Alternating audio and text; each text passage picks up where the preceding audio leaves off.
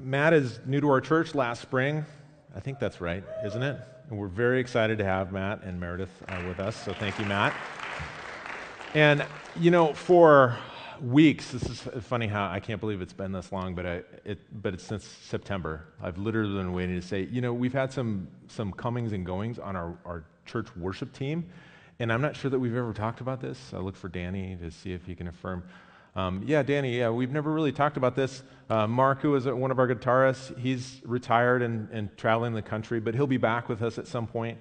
I know Jennifer, who is one of the singers up here, she had this cool opportunity. She's also a pianist, and she had this cool opportunity to help lead worship at one of the Preston churches just down the road, and so she just said, yes, I'll come and help out, and she is now one of their regular pianists there. And so we've lost a few people. We've also are gaining a few people. And if God has given you the gift of being a musician, then you should come talk to me or come talk to Danny. And even if it's something that's a little rusty and in the background, we can work with you and help coach you along. So that's something that I just throw out there because I'm always surprised when people are like, oh yeah, I'm a professional guitarist. And you're like, okay. But maybe you're not a professional guitarist, but you have lots and lots and lots of experience that maybe is just in the rearview mirror a little bit. That's awesome too. So we're always looking for help in our tech booth, and also up front here, it's what makes worship go for us on Sunday mornings. Well, just as a way to, if you just joined us either online or you missed the announcements, this is the first Sunday of Advent, and you'll notice all the beautiful decor around us. This is the first Sunday to start reading your Advent scriptures. And as Dell encouraged us last week, that's something we want to do out loud. Let yourself listen. It takes, 5 minutes, maybe 7 minutes if you read through the scripture and the prayer each day. And to be able to do that as a family or individually is something that will bless our journey together. And we have a new series that we're just starting for Advent 2021, and I've decided to call it Advent 2021. It's pretty creative. And the first few years that I was a pastor, I was on staff at another church, and the senior pastor was the person who preached all the time. I started out as the youth pastor. And so he would let me moonlight in the pulpit every now and then, and he would just, at a staff meeting, he would say, okay, you're going to preach this week and just pick something. And I would kind of look at him, I'm new to this. And he would say, just pull something out of your file and just, anything. And I'm like, I don't have a file, okay? You gotta help me out here, give me something to work on. And he wasn't a big fan of sermon series. He'd just kind of pull things together, and he was very extemporaneous, which I am not. And so I came to his office once. I'm like, I'm just going to offer to let's collaborate, brainstorm together. And I said, how about I do the Advent sermon series? And I really thought I'd get a lot of resistance, that he would be like, no, I got it. Thank you, but no thanks. But instead, he had what I would describe as a look of glee, really. He was like, really? You do that? And I'm like, yeah. And he was like, okay. Big grin, and I walked out of his office thinking, what have I just done? There's a little more to this. And my plan all along had been to just work through Advent scriptures like I had at the church that I grew up in. And I remember it told the story of the coming of Jesus. And having just been to seminary, I knew that the Advent scriptures, that this could be found in something called the lectionary. It's this church dictionary of scriptures and dates and lost to time. Actually not. A lot of churches follow the lectionary religiously. So I pull it out and I look at it and I realize that my entire childhood has been a lie. Because Advent scriptures are kind of gloomy. I realize that what I grew up on, the lighting of the candle and all that, they were really the nativity scriptures that start on Christmas Eve. That's like when all the warm, fuzzy animals are around the manger, the angels. That's where all the action is at. That's what we want to get to. No, the Advent scriptures are melancholy, moody, depressing. And this is why I suddenly realized my senior pastor was so excited to say, yeah, go ahead and do that, sucker. So over the years, I've learned to kind of avoid these texts, but we're not going to avoid them this year. You know why? Because we're all depressed. Come on. No, not true. They are so relevant, I think, to where we are at as people, as a church, and in our society. As Dell said last week, why he loves Advent is it represents hope for something better. They're so appropriate for this time of year, not because they're angsty and moody. They're so relevant because they're full of longing. This plan that God has it figured out, that there is indeed a plan for the mess that we find ourselves in. There is indeed hope. The birth of Jesus was actually just the start of this plan, and the best is yet to come. So the reality for so many of us is that this time of year, this season can be pretty dark, pretty lonely.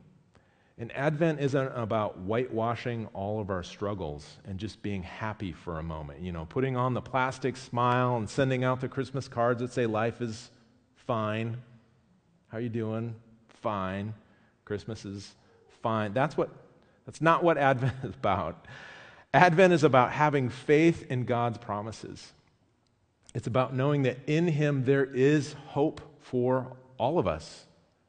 Advent is about longing for the day that Christ comes again. And so this might be the most relevant church season we have going right now, and the prophet Jeremiah is going to show us how and why this morning. So our Advent scripture reading was from a passage today from Jeremiah 33. And I'd like to read, I'm going to kind of work my way through this passage as we spend time together this morning. And I'm going to read from the beginning of the chapter. We kind of started right in the middle. I'm going to read from the beginning. And here's Jeremiah 23, verses 1 through 3. While Jeremiah the prophet was still confined in the courtyard of the guard, the word of the Lord came to him a second time. This is what the Lord says. He who made the earth, the Lord who formed it and established it, the Lord is his name.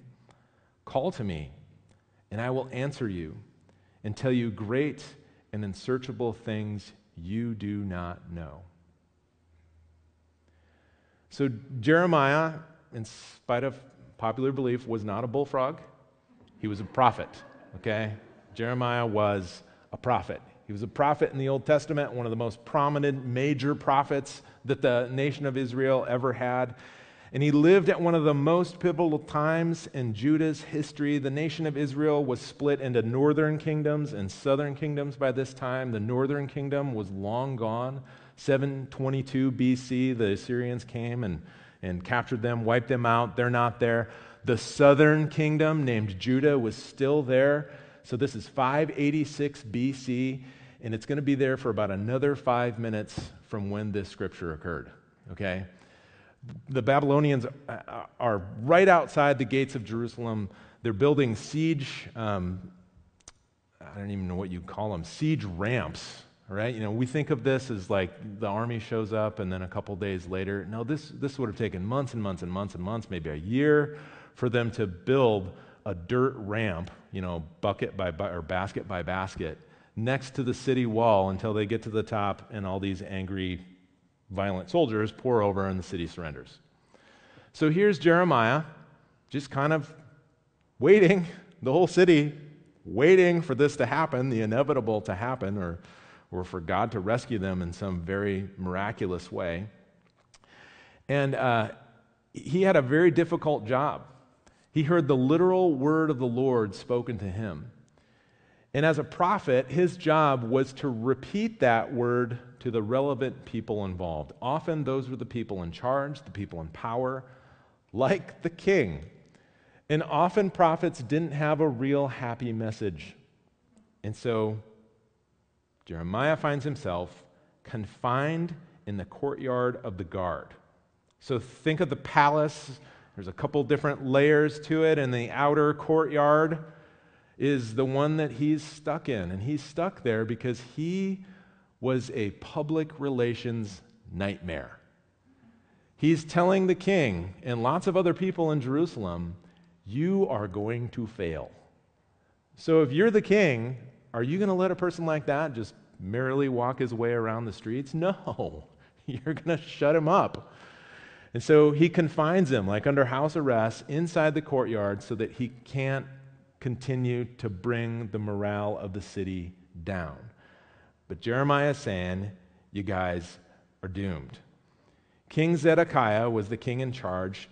His name means righteous, or the Lord is my righteousness. He's anything but righteous. He's a very weak leader. He could have done any number of things to help Israel repent of its sin, turn from all of its idolatrous ways back to the Lord to depend on him, but he didn't do it. He just maintained the status quo. And so judgment in the form of the Babylonians is knocking on his door. Everyone inside the city of Jerusalem is just waiting to die. And so here's Jeremiah. How would you feel in this moment? The city is surrounded. You're under house arrest. It looks pretty bleak. And then the word of the Lord comes and says, he who made the earth, this is verse 2, the Lord who formed it and established it, the Lord is his name, call to me, and I will answer you and tell you great and unsearchable things you do not know. So the word, the name for the Lord here is in all caps. That's a clue to us that this is like the sacred name of God. The Jews didn't write it out. The name is Yahweh. Yahweh was the name revealed to Moses, and it means hard to translate. It means I am, or I exist. I've always appreciated this, loved this. You think about, well, is God real? Where did he come from? God answers that question by simply saying, yep, I am. I exist. But what's amazing about this name, it's not meant to dodge the topic. It's not meant to be condescending in any way, shape, or form. It's meant to be the sacred name of God revealed in the most personal way to you and me. So here's the one who's always existed, the one who formed the earth and the heavens, and he invites Jeremiah, call on me. Call on me. And it's not just spiritual superstars and prophets like Jeremiah who can call on the Lord. God invites you. God invites me. God invites anyone to use his name, to call on him. We can all accept the invitation of the Lord and call on him no matter how many odds seem stacked against us. God says, call on me. Call on me. And then the Lord next tells Jeremiah to do something a little strange. He says, you know what, Jeremiah? And this wasn't in the text that we read this morning, but it's afterwards. He says, Jeremiah, not only can you call on me, I've got something for you to do. I want you to go buy some land. And it's the strangest thing. The city's under siege. The Babylonians are rampaging through the countryside. And his cousin, who I'm convinced must have been named Vinny, like he was part of the Jerusalem mob or something, he shows up and he's like, I think you should buy the family farm. And Jeremiah's like, okay, I'll do that. It's symbolic. It's sending a message.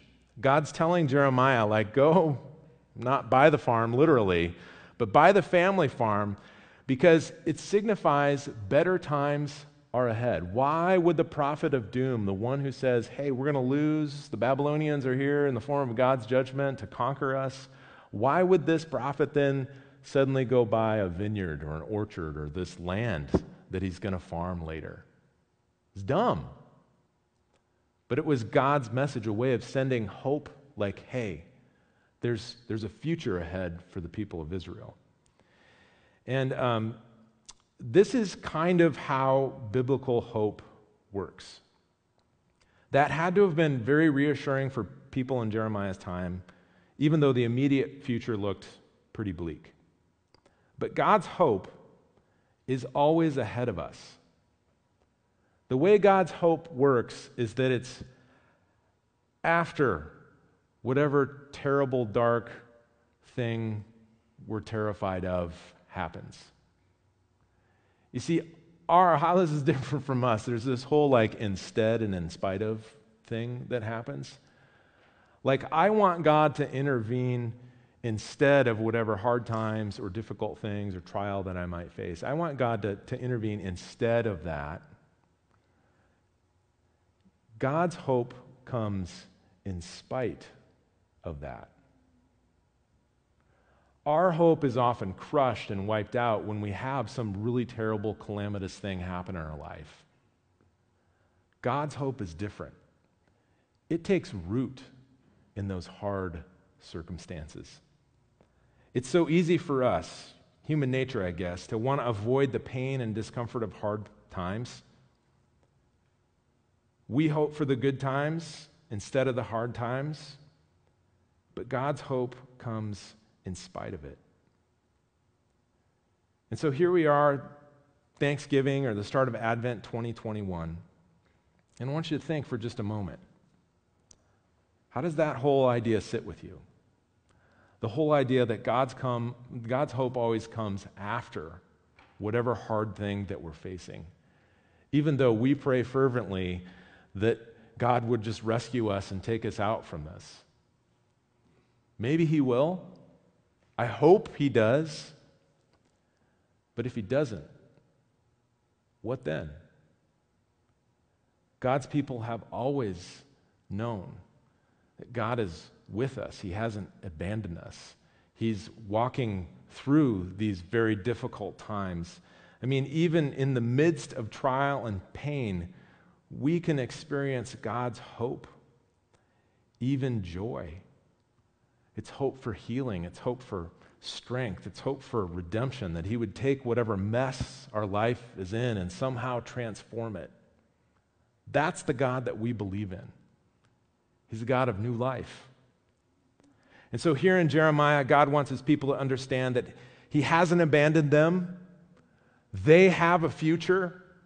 And even though the Babylonians are knocking on their door, about to lay waste to the entire city, the Lord instructs Jeremiah. He says, this is what the Lord says. You say about this place, Jeremiah, it is a desolate waste without people or animals. Well, this is really hopeful, God. Yet in the towns of Judah and the streets of Jerusalem that are deserted, inhabited by neither people nor animals, there will be heard once more sounds of joy and gladness, the voices of bride and bridegroom, the voices of those who bring thank offerings to the house of the Lord, saying, give thanks to the Lord Almighty, for the Lord is good. His love endures forever. For I will restore the fortunes of the land as they were before, says the Lord. And so I want to ask you another question this morning in your life. What are the sounds of joy and gladness that you hear? Are there any? What are the sounds? If you can imagine sounds of joy and gladness, what are they? Maybe it's the laughter of children playing. It's a winning touchdown or a goal. It could be the sound of conversation over a Thanksgiving table. Perhaps it's a wedding reception or prayers of gratitude, like it said in the scripture. And so if you were just to imagine that sound, if you can stay with that emotion long enough, can you give thanks to the Lord Almighty? For the Lord is good. His love endures forever. You know, there are definitely times, even season in our life, where it's difficult to say those words with any sort of conviction, let alone to mean them. Sometimes our lives are so hard that we think just the opposite. The Lord is not good. But maybe another question to consider is there a desolate waste in your life right now? A place that feels devoid of life. There's no people, there's no animals. It's just scorched earth right now for me. Maybe you're grieving the loss of a loved one. Maybe it's your marriage. For many of us, the COVID years have felt desolate, empty for a really long time. You know, this Thanksgiving for me was probably the first one in 3 or 4 years that I wasn't just dreading. And after I lost my sister a few years ago and then my dad a year later, it was really hard to talk to just my mom on holidays. I dreaded it. It felt like rubbing salt in a festering wound, but it was very different this year. At some point, you just start to see life in the desert.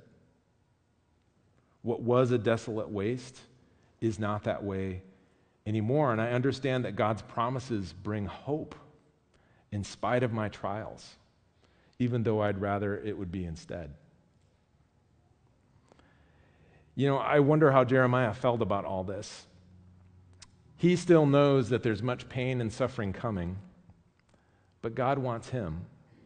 God wants us to remember the best is yet to come. The best is yet to come. God wants us to remember his love endures forever. His love endures forever. Love, in the Hebrew, it's this beautiful word, it's hesed. No one knows how to translate it. It means all sorts of things. It means love. It means God's mercy. It means God's kindness, his goodness, his loving kindness, his faithfulness, his steadfast love. Man, this week I was thinking steadfast love. How many people, I mean, when you say that word, who comes to mind in your life? Do you have a person in your life that you say, man, that person embodies steadfast love? I hope you do. I know that that's not the experience of all of us. But God's love is steadfast. It doesn't go anywhere. It's in park. It's not moving. It's here yesterday, today, and tomorrow. That's God's love. He's faithful.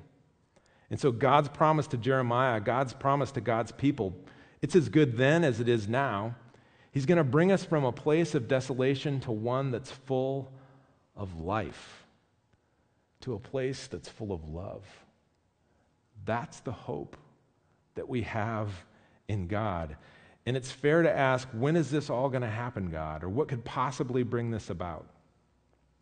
But the better question is, who? Who could bring this about? That's Advent. That's why we light these candles every single year. That's why we read these scriptures. It's the days are coming, declares the Lord, in verse 14, what we read this morning, when I will fulfill the good promise I made to the people of Israel and Judah. In those days and at that time, I will make a righteous branch, a sprout from David's line. He will do what is just and right in the land, and in those days Judah will be saved, and Jerusalem will live in safety. This is the name by which it will be called, the Lord our righteous Savior. Jeremiah is declaring for generations to come that the days are near. They're almost here when a righteous branch will sprout from David's line. He's talking about Jesus.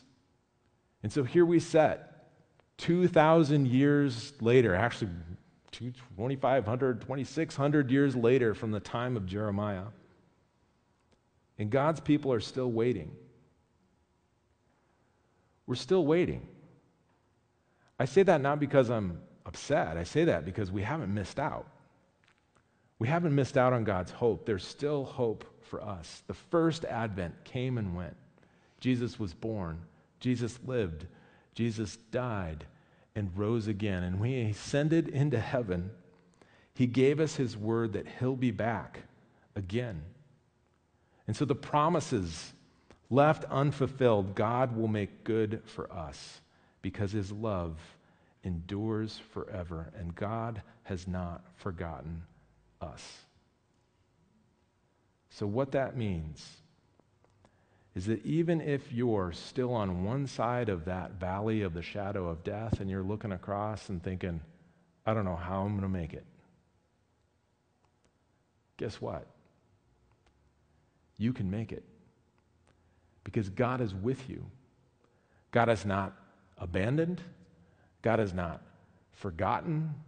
God has not cast you off or punishing you.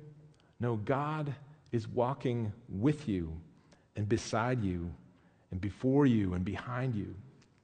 The Lord Almighty wants us to know that He will fulfill the good promise. He wants us to hear the sounds of joy and gladness once again, the voices of bride and bridegroom, the voices of those who bring thank offerings to the house of the Lord, and they say, give thanks to the Lord Almighty, for the Lord is good, His love endures forever. And that's why I can't help but think it's why we celebrate Advent this year. It's for the presence, it's for the peace, it's for the promise of Jesus in us that we remember right here and now.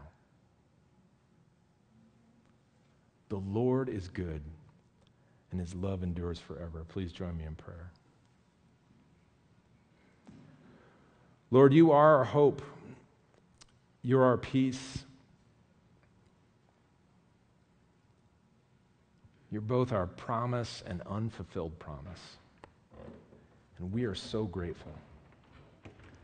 So please help us, Lord, as we begin this first Sunday of Advent and we walk through this really super busy time of year, to not forget what this is all about. It is for our longing. I mean, there are things that are really broken in our lives and in this world that we just don't understand. In fact, we're frustrated and exhausted by them, God. But help us not to despair or to become disillusioned with You. You still care. You are still with us. And there is hope. And so we proclaim that, we cling to that, Lord, this Advent, this year. We pray this in the name of the Father, Son, and Holy Spirit. Amen.